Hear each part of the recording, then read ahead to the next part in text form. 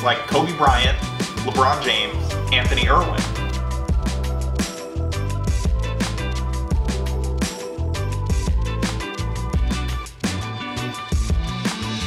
Like this guy here. His name is Fagan.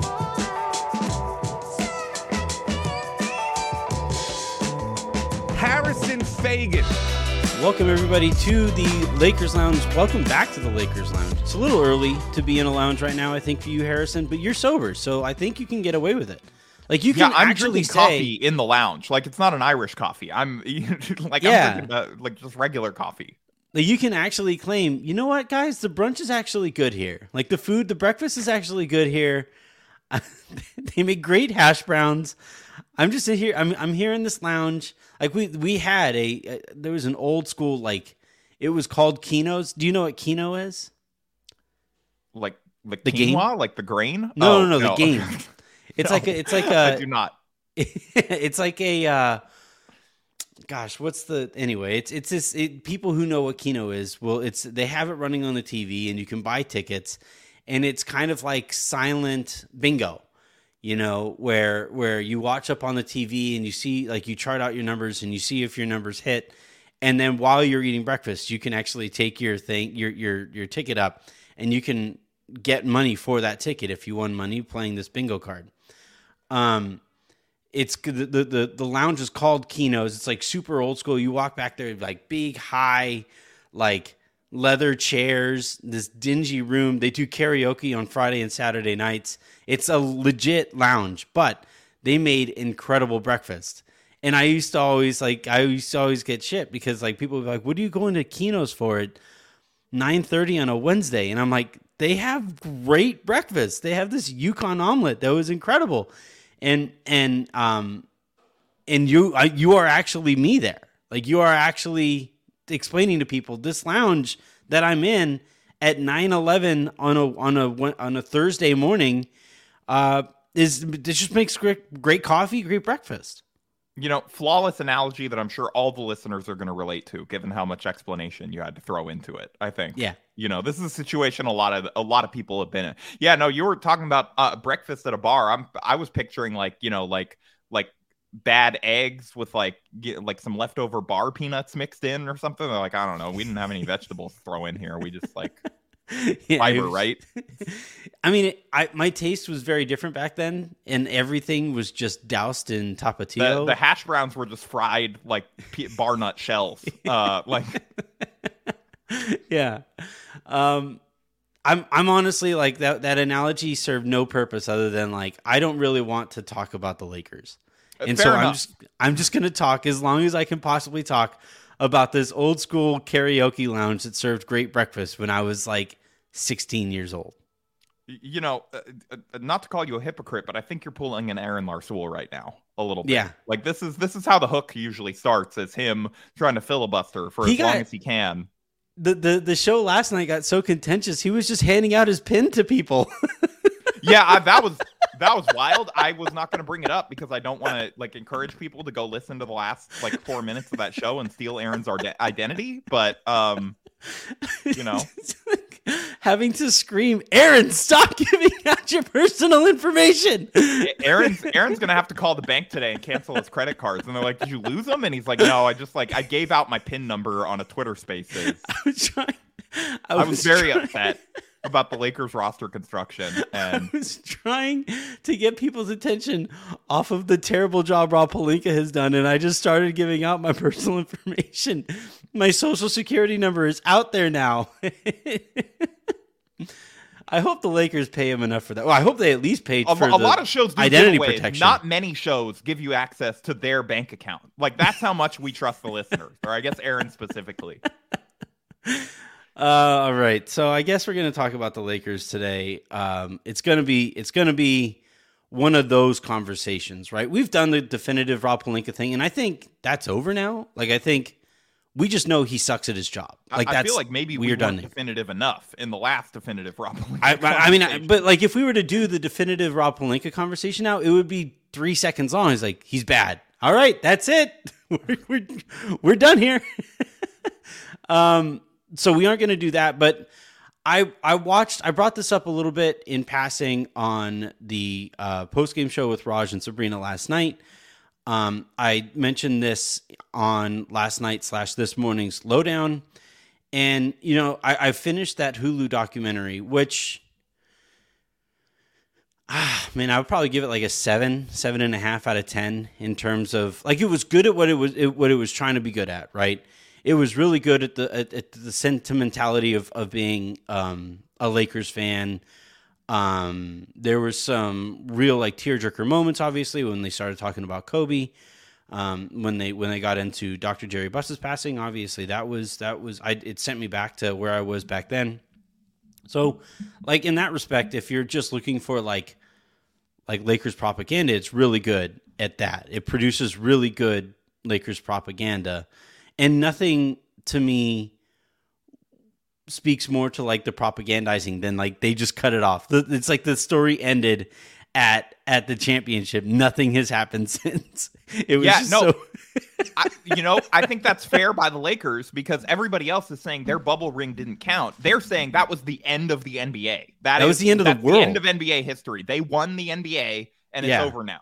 Right. They tied Boston. And there's nothing else left to do. Boston is really the Clippers. So the Lakers have the most possible titles, Yeah, exactly. So anyway. They won the NBA. They broke it. They got to 17. That's it. NBA over. And, this whole new thing, that's all the years since are an asterisk. Yeah.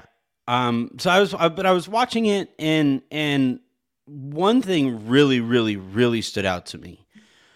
And it was almost sad. It was sad to watch this take place. And it's like, you look at Johnny, you look at Jimmy, and Jeanie. They were like the three central figures of this thing. Jeanie made a couple appearances here and there. Jesse had some things to say occasionally. Not much Joey in this one. Joey kind of maintained some distance here. But with Johnny, Jimmy, and Jeanie. They just like forgot to interview him? It's a lot of J names to keep track of. Like, it is. I think they just yeah. Did he appear at all? Did they just? There was actually another Buss kid who, spoiler alert, Dr. Buss and his wife at the time put up for adoption. So there's actually like another Buss kid out there who makes an appearance in this thing, as well. No J name there. I think anyway, but the thing that like struck me the most was Johnny, Jimmy, and Jeanie's just never ending search for dad's approval. It's like, at some point, at any point, like it was really struck me like a Logan Roy kind of relationship. It was like, Jerry, could you just pat him on the back once? Could you just like say they're doing a good job once? And let them know that like you love them, because like it was brutal to watch them just continually and perpetually position themselves for dad's approval here. And one thing my parents are in town, my dad was watching it too, and he's like, I don't really remember Dr. Buss being as involved with the basketball as like Jim was or as Jeanie is now. It really kind of struck him. Dr. Buss kind of like, well, it helped that he had the greatest executive of all time in Jerry West, and he just kind of like let him go do his thing. He would obviously make occasional forays into basketball ops, but even there, what Jerry did when he did that, he threatened to quit. So it was just like, well, and boundaries, real hard lines there. Kudos to Jerry though, because like he's like, hey, you want to do my job? That's fine. I'll retire. I'm totally happy. Throws a trophy like through a through a brick wall. Through a Buss kid. He just fired. So that's why Joey didn't appear. Jerry Buss was throwing him through a wall. Man. So I'm usually good at that, but I accidentally hit the mic button twice, the mute mic button twice. I thought you were going to keep talking and you didn't. So I paid really close attention to like the latter portion of this. And some of that is just like my nature, the palace intrigue is something that I just like can't not pay attention to here. And, you know, Jeanie made this explanation and made this big like to do of why she had to, like, not like, you know, Jerry or Jimmy wasn't doing his job and, you know, it sucks, but, you know, we all just kind of have to find our roles. And it was like, no, I have to fire Jeanie Buss. I have to. Like, it was my instructions from my dad that I had to take over the organization. And the part that made me laugh at some points was like Johnny and Jimmy being like, he didn't say that. What's Jeanie talking about? And, you know, and the reason she had to fire Jim, according to Jeanie, is that he was, I guess, conducting business in a way that Dr. Buss wouldn't have approved. All of the losing, remember, they tanked. They tanked for like 4 straight years.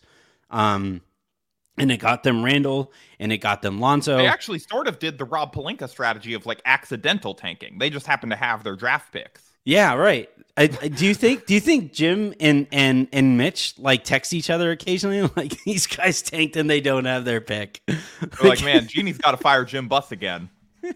Mitch is just, you know, if you're going to be bad, it's really important to maintain control of some of your picks. And the Lakers got lucky because, remember, they had control of their picks, but it was like top 3 protected, so they were real bad. They're like, yeah, we got to get okay. Yeah, let's turn Robert Sacre, like they were scouting for being bad. Yeah, we're 2-12. We got to really just make sure that we keep it this way because we're not rebounding the other direction. Jim and Mitch should give lessons to Danny Ainge right now on how to tank. Like, they're just sitting there watching him like, what are you doing? Yeah, he just hasn't learned the Laker way. That's, you know, again, that's why NBA history ended in 2020. Yeah.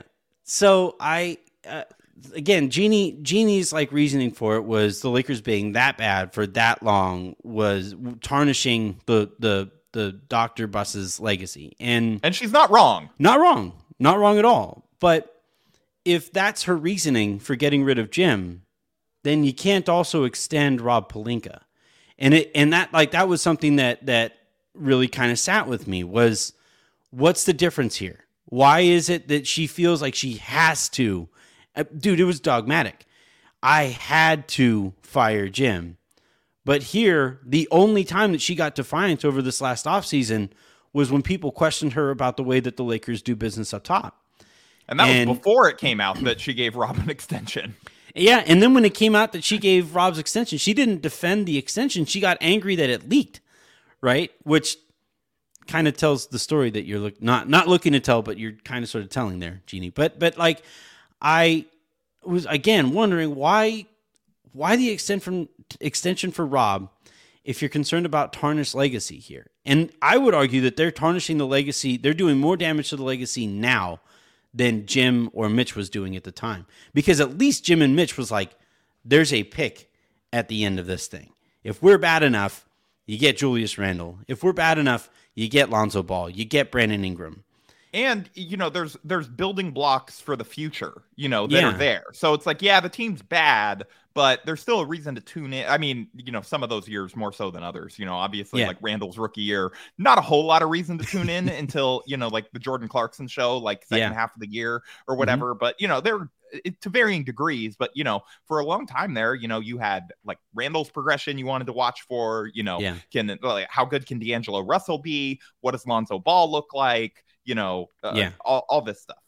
Brandon Ingram, you know, like, and again, a player that only weighs 80 pounds succeed in the NBA? Turns out, yes, eventually.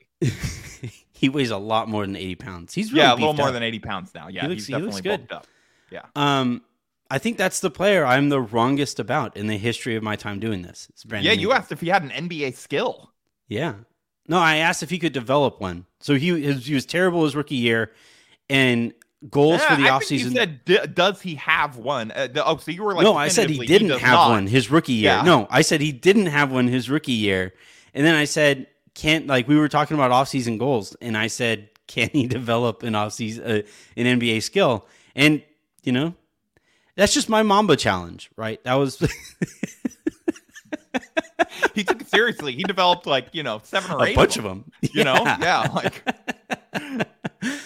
Ironically, Brandon Ingram is the only member of the young core who's come on any of my shows.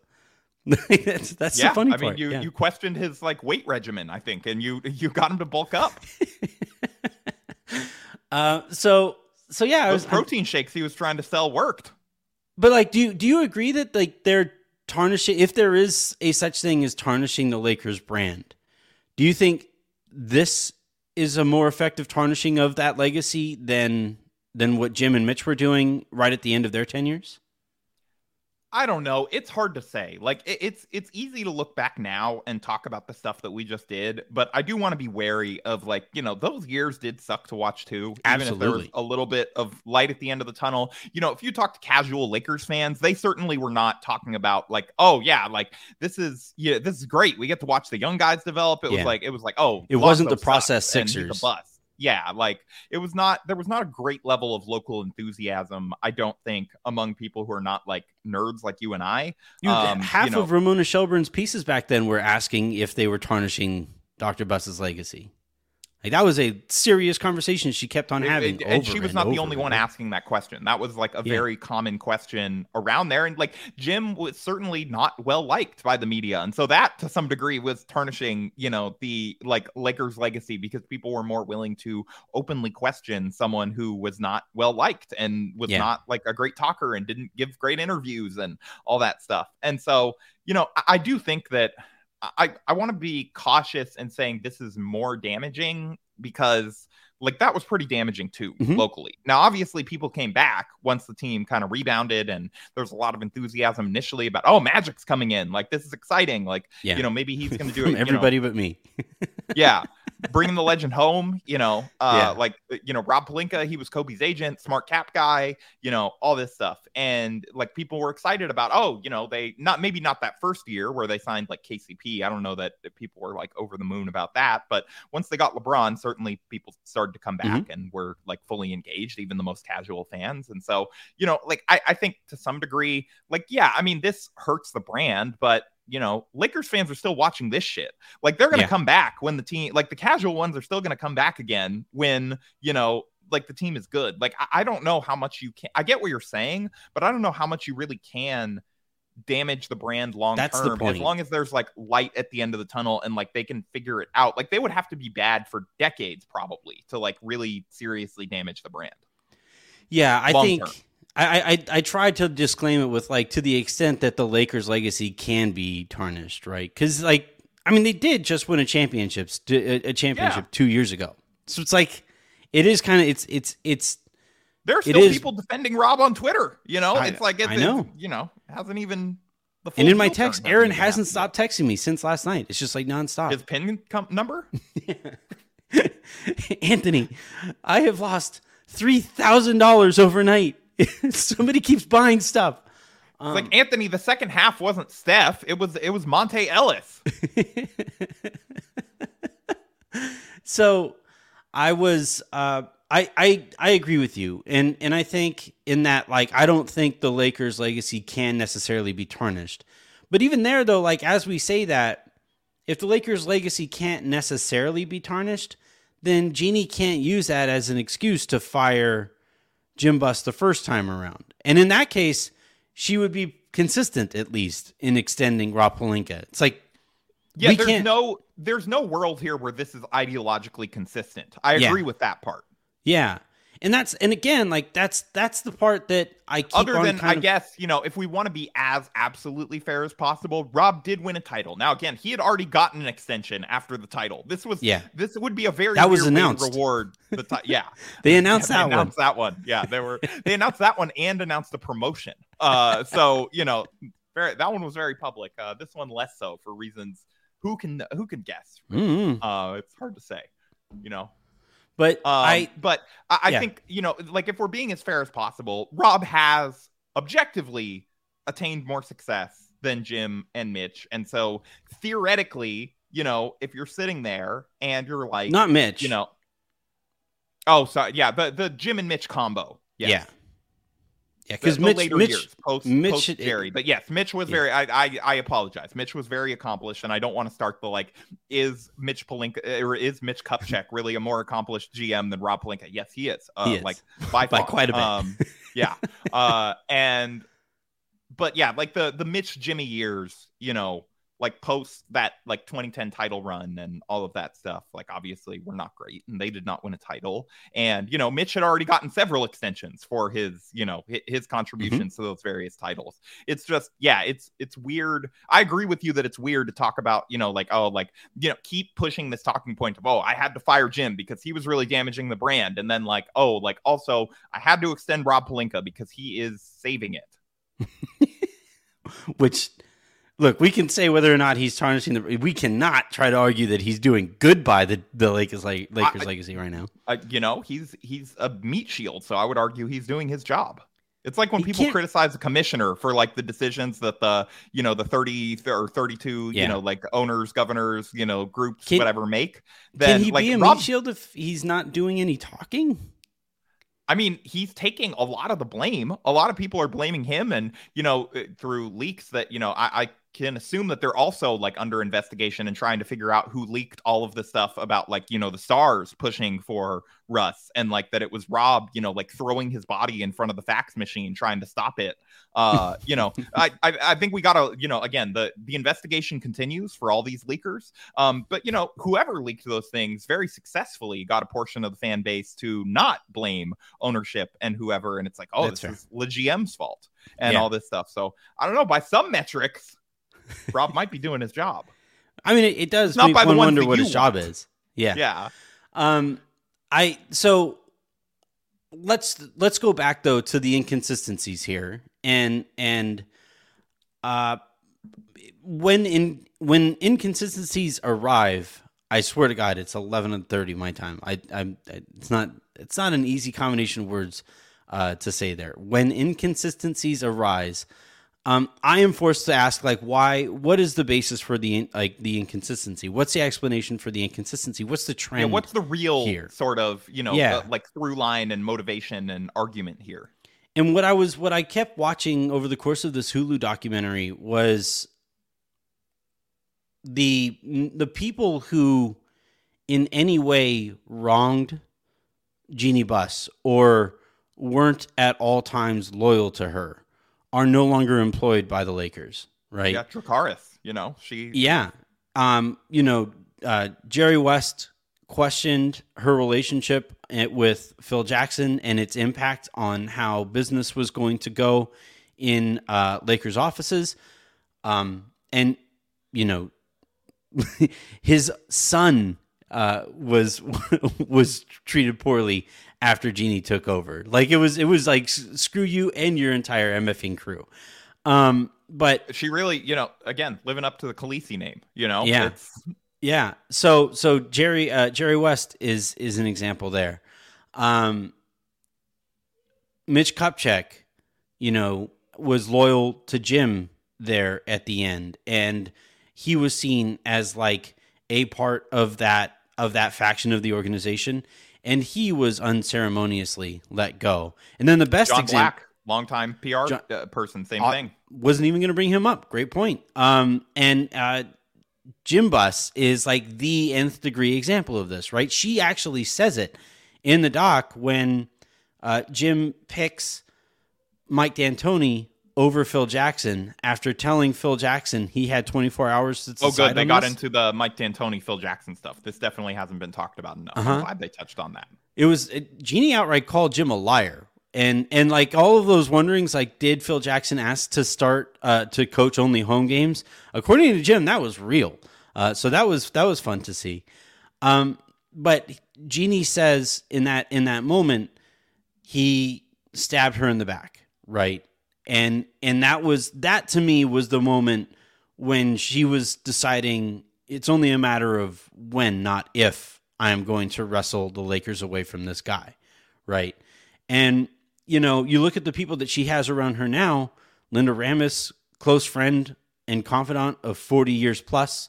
Kurt Rambis, whom she's had that relationship with for 30 plus years. Tim Harris, who she has worked with for decades and has remained very loyal to Jeanie. Rob Pelinka, through his agency with Kobe, has been incredibly loyal to Jeanie over these years. And to me, like what I'm learning here is, and I would love to be proven wrong, but what I'm learning here is what qualifies you to work for the Lakers isn't like basketball acumen. It's like the resume here doesn't, the resume that appears here isn't like, all right, in 2012, I did this for this team, and therefore it was really, I am a good executive because I did this. No, the resume here is a checklist of memories you've made with Jeanie Buss over the years. And that loyalty, while I completely understand it, and I thought the best thing that this Hulu doc did, and I don't think it was intentional necessarily, but the Hulu doc did a great job of really kind of spelling out to those who are really paying attention, this is why Jeanie operates the way that she does. The way that she, like that situation that she grew up in was brutal to watch. Like you and I joke a lot about like how similar the Lakers are to the TV show Succession, right?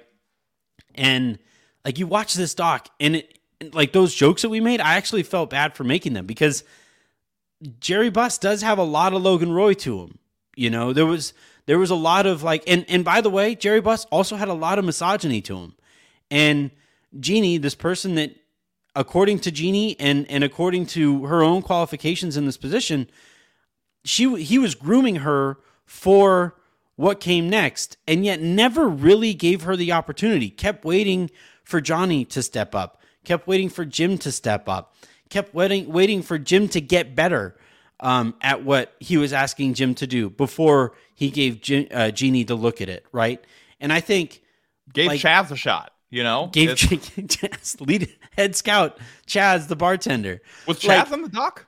No, I was bummed. Oh, that's I was really disappointed. Okay, yeah. Sorry to cut you off. I just, anytime Jim comes up, I think back on like him hiring a bartender as scout, and like, and then I'm like, maybe Jeanie has some points about like the whole brand thing when he's like, anyone could do our job, even a bartender. Yeah. That's why I hired one.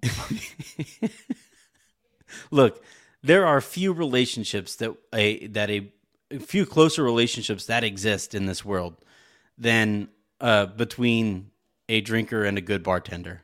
Like that is a deep, Chaz deep, was like deep the hand friendship. of the king, Yeah.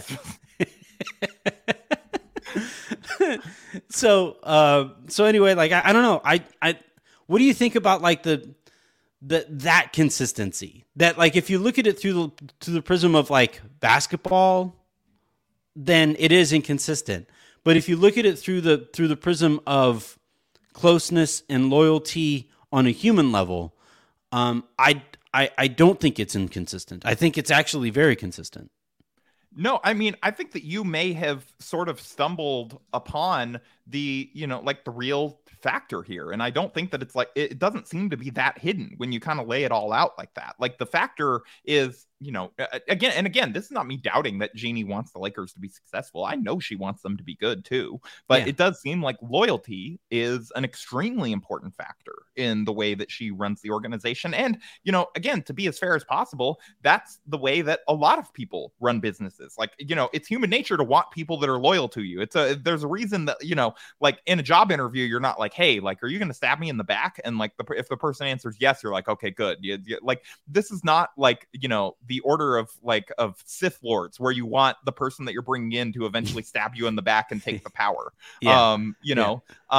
So I think, like to some degree, I am hesitant to be overly critical of this because I think that this is human nature. This is how a lot of people operate is, you want people that you work with to be loyal to you, especially people that are below you, versus the opposite where they're maybe going to like stab you in the back. But that said, you also need to have people that are qualified and loyal, yeah, and able to tell you no and loyal. And also, even if someone is loyal, be able to evaluate their performance, because loyalty is not the only performance metric, like, right. like if you're having these, like, if you're having your KPIs or whatever, your key performance indicators, then, like loyalty, maybe that's on the list. Like, it's obviously better that Rob Pelinka is loyal than that he's like trying to, execute his own palace coup and somehow become owner of the Lakers. But, like, I think you also have to look at, okay, this guy says a lot of things that sound really smart. Like, he talks well. He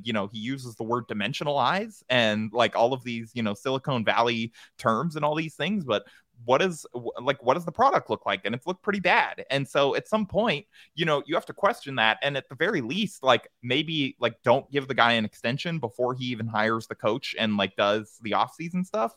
I get the argument of like, maybe this keeps him from being so like, out of leverage in negotiations and stuff, where it doesn't appear like he's GMing for his job, but it's still, I don't know. It's a weird look, and it does sort of imply that like, performance on the floor is not necessarily the most important kind of KPI here. Yeah, I think that's the point that I'm really trying to hammer home here, is that like, and this is what I kind of wrapped up the lowdown on last night, is until the basketball becomes the higher priority than the loyalty and the human element to this, we're probably going to keep like bashing our head into this wall, Rob Pelinka, like, at least for 4 more years. We're presenting this a little, or you're sort of, and I want to be really clear on this. Like you're sort of presenting this as like a dichotomy as it's presented in the Hulu doc, where it's like, okay, person was not loyal, person is gone, person is loyal, person stays. There's a middle ground where it's like, hey, like, there are other qualified people who, if you're signing their checks, would probably be pretty loyal. Like I don't think Masai Ujiri is going to come in here and stab you in the back. The best leaders inspire loyalty. Right? Like, the best leaders are capable of bringing new people into the circle and getting them to be loyal. If you're like, hey, Sam Presti, I'm going to make you the highest paid GM in the league, like, that's probably going to inspire some loyalty, Like, he's not... I would hope so. Although, like, Sam Presti, do you think Sam Presti would take this job given that they only have, like, 2 picks? Well, no, that just means he has an excuse to start another 7-year teardown. Like, this is, this is the most appealing job in the NBA to him. He's like, immediately. Wait, you mean I just have to use this as an asset dumping ground for like 10 years to like reacquire a stockpile of picks? This is the greatest job ever. It would be funny if, like, after LeBron complimented Presti's ability as a GM, that Presti showed up and immediately trades LeBron. And Bronny keeps Bronny, does not sign LeBron to play with him. Yeah. Yeah, I don't know. But just Sam Presti even read The Alchemist. Like, we don't know, and so that again, like, he may be underqualified. Yeah, I'm not positive Rob Pelinka has either. Like, I think I'm pretty sure he's read it. I think he's got like the first. I think he's a. You think that's what he and LeBron bonded over? They're like first chapter guys. Yeah, like first chapter guys. The inside of the book flaps. Like the summary on the back. The New York Times is called The Alchemist.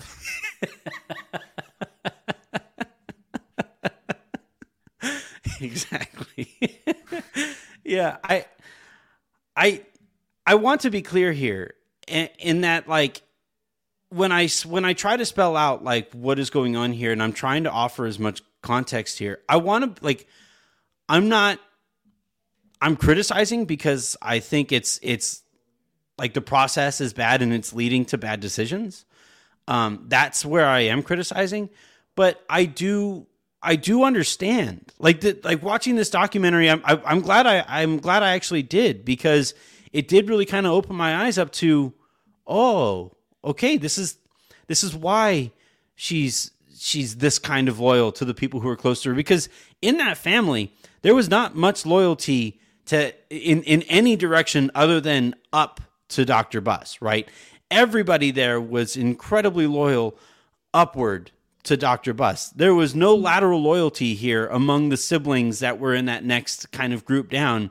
And it doesn't really sound like there was plenty of loyalty with Dr. Buss and his sons, but like Jeanie really had to earn it in ways that Johnny and Jimmy didn't, one thing that they spent a lot of time on was I think it's almost impossible to argue that she's not more qualified than those two overall to be like a primary owner. Well, she was, one of the things that was kind of discussed here was Johnny was put in charge of the Sparks when Dr. Buss owned them, right? And here you think like that's the natural place. Like that's the natural place where you allow Jeanie to cut her teeth in basketball with that project. And Johnny did a good job. They won back-to-back titles. They eventually sold it for more than they bought it. And to his credit, like he did a good enough job in that role. But Jeanie had to be sitting there, and she said that she was sitting there like, wait, what? And then when it came time for because of his health, Dr. Buss to kind of step back a little bit, he pulled Jim off of the racehorses, the racetrack, the racehorse racetracks, and put him as assistant GM. And they tried to present it through the veneer of him earning his way through the ranks, but you don't really earn your way through the ranks when the end game there is already kind of decided, as it was with Jim. We're like for you and I in our positions at Vox, right? If we climb, it'll be because we had success with the projects that we had, through the years. It isn't like it's not designated that you or I are going to be for sure executives like high up in Vox, whereas it was decided. I mean, I already am. Well, higher up in Vox. But like, I'm happy in my Rambus role. I'm good. Look, Kurt is very happy in his Rambus role, I'm sure. Yeah. But like, do you get what I'm saying here? The difference in like Jim Buss wanted it to look like, or Jerry wanted it to look like Jim was earning his way up through the ranks, and so when he eventually became assistant GM and then eventually became, kind of principal basketball decision maker, that he did so by earning his way up through the ranks. But if the end game there is already decided, he didn't earn his way up through the ranks. It was PR. It was an attempt at like, see, look, he tried. And Jim Buss went to like the Billy Madison scouting school. Yeah, exactly. Like he had to complete every grade in a week. Exactly. And he just loved the Andrew Bynum class. And then he had like an academic decathlon against Mitch. And Mitch won, but Jim got promoted anyway because he was loyal to Dr. Buss. He's like, I know what my job here is. So like, and again, like if I'm Jeanie, I'm sitting there saying like, so you designated right from the get-go that this guy who like didn't have his shit together, was going to eventually become the lead voice in this multi-billion-dollar dynasty that you built, while I was sitting next to you this whole time and actually learning the business. Like that. If I was Jeanie, I would have questions about my dad. And I would be very, by the way, like while we're on the subject of Jeanie and her deflection of criticism, I also would look for misogyny if it ever showed its face, because my dad, the person I looked up to the most, was one of the most misogynistic people in his era. He literally had a catalog of the women he was sleeping with, like a catalog. I'm not sure of it. That's how Jeanie would describe him, but well, sure, but like that's just like that's how it looks from the outside looking in. And when he again puts the men in that family into the positions of power, while his daughter is earning her way up to those positions of power, like I'm sorry, like that's not the unbiased approach of an open-minded man.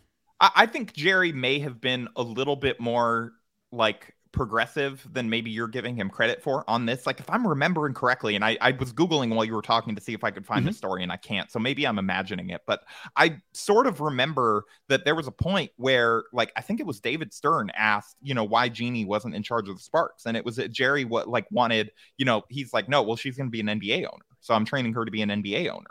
And, like there was never any doubt in like the will and whatever that like Jeanie was the primary decision maker. And so she was given, that power as well because she was the most qualified. Like she wasn't, like Jim was given basketball operations, yes, because Jerry was hoping that his son could do well at it. But like Jeanie was, and, and eventually was able to fire him. Exactly. Like the courts held this up that this is what was in the will. Like Jeanie was able to fire him. Like she can't kick him out of the trust or anything like that, but like she can, like she was able to fire employees with the Lakers, whether or not they were a co-owner. Yeah. I guess like he did believe in her. No, I'm not. I think he did, but I also think like she had to go far and above what her brothers were doing to earn that belief. Jim and Johnny just had to exist. Like they just fair, that's fair. Jeanie had to go through, had to do all kinds of things to earn Jeanie, that. Like had to go to business school, like run the tennis team. Yeah, I get what you're saying. Yeah, and it paid off. He did believe in her. Right. Like and by the way, eventually. I do think like Jeanie has watched the Lakers grow in as the head of business operations as she operated before. The Lakers did grow while she was at the reins of that portion of the organization, and I think it's possible that she might be a little overstretched here. I think it's clear that everybody in that front office is overstretched. There's a lot that's falling through the cracks here, and to the point that you made a second ago, if she's looking for loyalty here, she needs to inspire it in people, like bring people into the circle and inspire it, and then keep those people who are good at their jobs around. And I get like that was Dr. Buss's gift. Like he sure, Jerry West played for the Lakers there for a while, but when Dr. Buss bought the Lakers, there didn't have to be any loyalty between Jerry West and Dr. Buss. That didn't have to play out that way, but he convinced Jerry to stick around, and it's obviously a good thing for everybody involved with the Lakers that he did. Same goes for Pat Riley, where like Pat Riley literally, like tears in his eyes, cried in this documentary looking back on what Dr. Buss meant to him at the time of his passing, and that's somebody who, like, that's Jeanie always talks about, like, I want to run the Lakers how my dad ran the Lakers. Well, her dad empowered talented people and inspired that loyalty to them, and got the most out of that relationship as he possibly could. He didn't just hand out jobs to the people who were closest to him and step away and just say, all right, well, this is your baby now. He guided Jim to that position. He gave Jim Mitch, and he had Jim learn from Jerry West, right? Like it wasn't just the cronyism that we see here with the Lakers. It isn't just the nepotism that we see with the current Lakers. And I think that's something that if the Lakers are going to take a step forward, Jeanie's going to have to maybe take a step back and rethink her memory of how her dad ran the Lakers, because right now it's this like kind of caricature of the Lakers organization there. And by the way, also, you need to evolve to keep up with the times. And that's the part of this that I have the biggest question about, is if you keep on making all of your decisions by looking back at what your dad would have wanted, then it's impossible to look forward into what the modern NBA has become. There's a reason Jimmy Butler removed all rearview mirrors from his car, as illegal as that might be. That's a commitment to looking forward. No looking back. But screw you, blind spots. One of the best long form profile analogies ever. Like I don't know if I assume that is not true and that Jimmy was joking, but I don't care. I want it to be true. Yeah. No, I want to one day carpool. Like, I want Jimmy Butler to one day pick me up in his car and look around and see no rearview mirror. Or like, like in The Last Dance when they showed the drive-in no, shot I'd be terrified because pulling his minivan in. Like Jimmy Butler just like pulling in a car that does not have mirrors, into the Heat arena, Yeah, like nobody drives no backup around. cameras either. He smashed them with a brick. He just like Nobody has ever wanted to drive with Jimmy Butler just because it's like illegally dangerous. Yeah. All right. The only thing that I wanted to add was just like the biggest question that I have, like kind of after brainstorming all this out with you and all of that stuff is like, we talked earlier about like, there were times where, Jerry Buss tried to do a move, or there was famously like the time when he had basically agreed with the Mavericks owner to trade like James Worthy there for someone. I'm forgetting who he was trading him for. And Jerry West just basically was like, yeah, I'm going to quit if you do this. Like, he's like, here's my letter of resignation. And, the thing, like, is there any move that Jeanie could agree to with another owner that Rob would do that? There's no chance, right? Man. Like there's no one in the world that's like, that thinks that Rob Pelinka like has so much loyalty. Principled. Yeah. Yeah. And like, it's like, oh, like I know that I can get another job because I'm great. And so like, I'm not like, there's no move that he wouldn't sign off on, if it was, seen as like the loyal and, whatever choice. And like trading both of those picks. Like you want people that are so qualified that they're willing to quit because of their vision. Right. Yeah. I mean, that's commit. Like you aren't good at stuff without that level of commitment. Right. If you are that passionate that you are willing to say, this is not a job that I can hold, if my vision of this isn't carried out, then like you have one foot out the door already, essentially, in my opinion. Quiet quitting. Exactly. Well, or quiet staying employed. I don't know. All right. That's going to do it for this episode of the Lakers Lounge. We have, let's see, a game tomorrow night, right? They play tomorrow night on ESPN, I believe, again, because of course. You would know better than me. Yeah, they play the Timberwolves tomorrow. Yeah, so I believe we'll have a pressure cooker for that, and then we'll have a post-game spaces for that, and then we'll throw that. That'll carry us into a nice long conversation with Aaron on the hook on Friday. And yeah, this was fun. This was cathartic. Yeah, and hey, again, tune into the post-game spaces. I heard Aaron's going to be giving out a social security number tomorrow. So, we are breaking, we are breaking trend. We are starting new trends for show giveaways. Like a lot of shows give you like stupid prizes, like Laker tickets or, like a gift card to Jimmy John's or, like whatever it may be. We're out here letting you steal our co-host identity. That's how much we love all of you that are listening to this show. And so like, I'm not personally going to give out my social security number or tell you what my PIN number is, but I think Aaron, I think next week we're gonna have him read out his credit card on the air, right? Like we're just, but not the security code. You got to guess that. His like it's like a health insurance card. It's just like it's just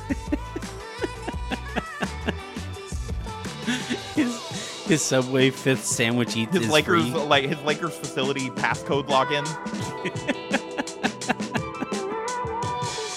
We'll talk to you next week.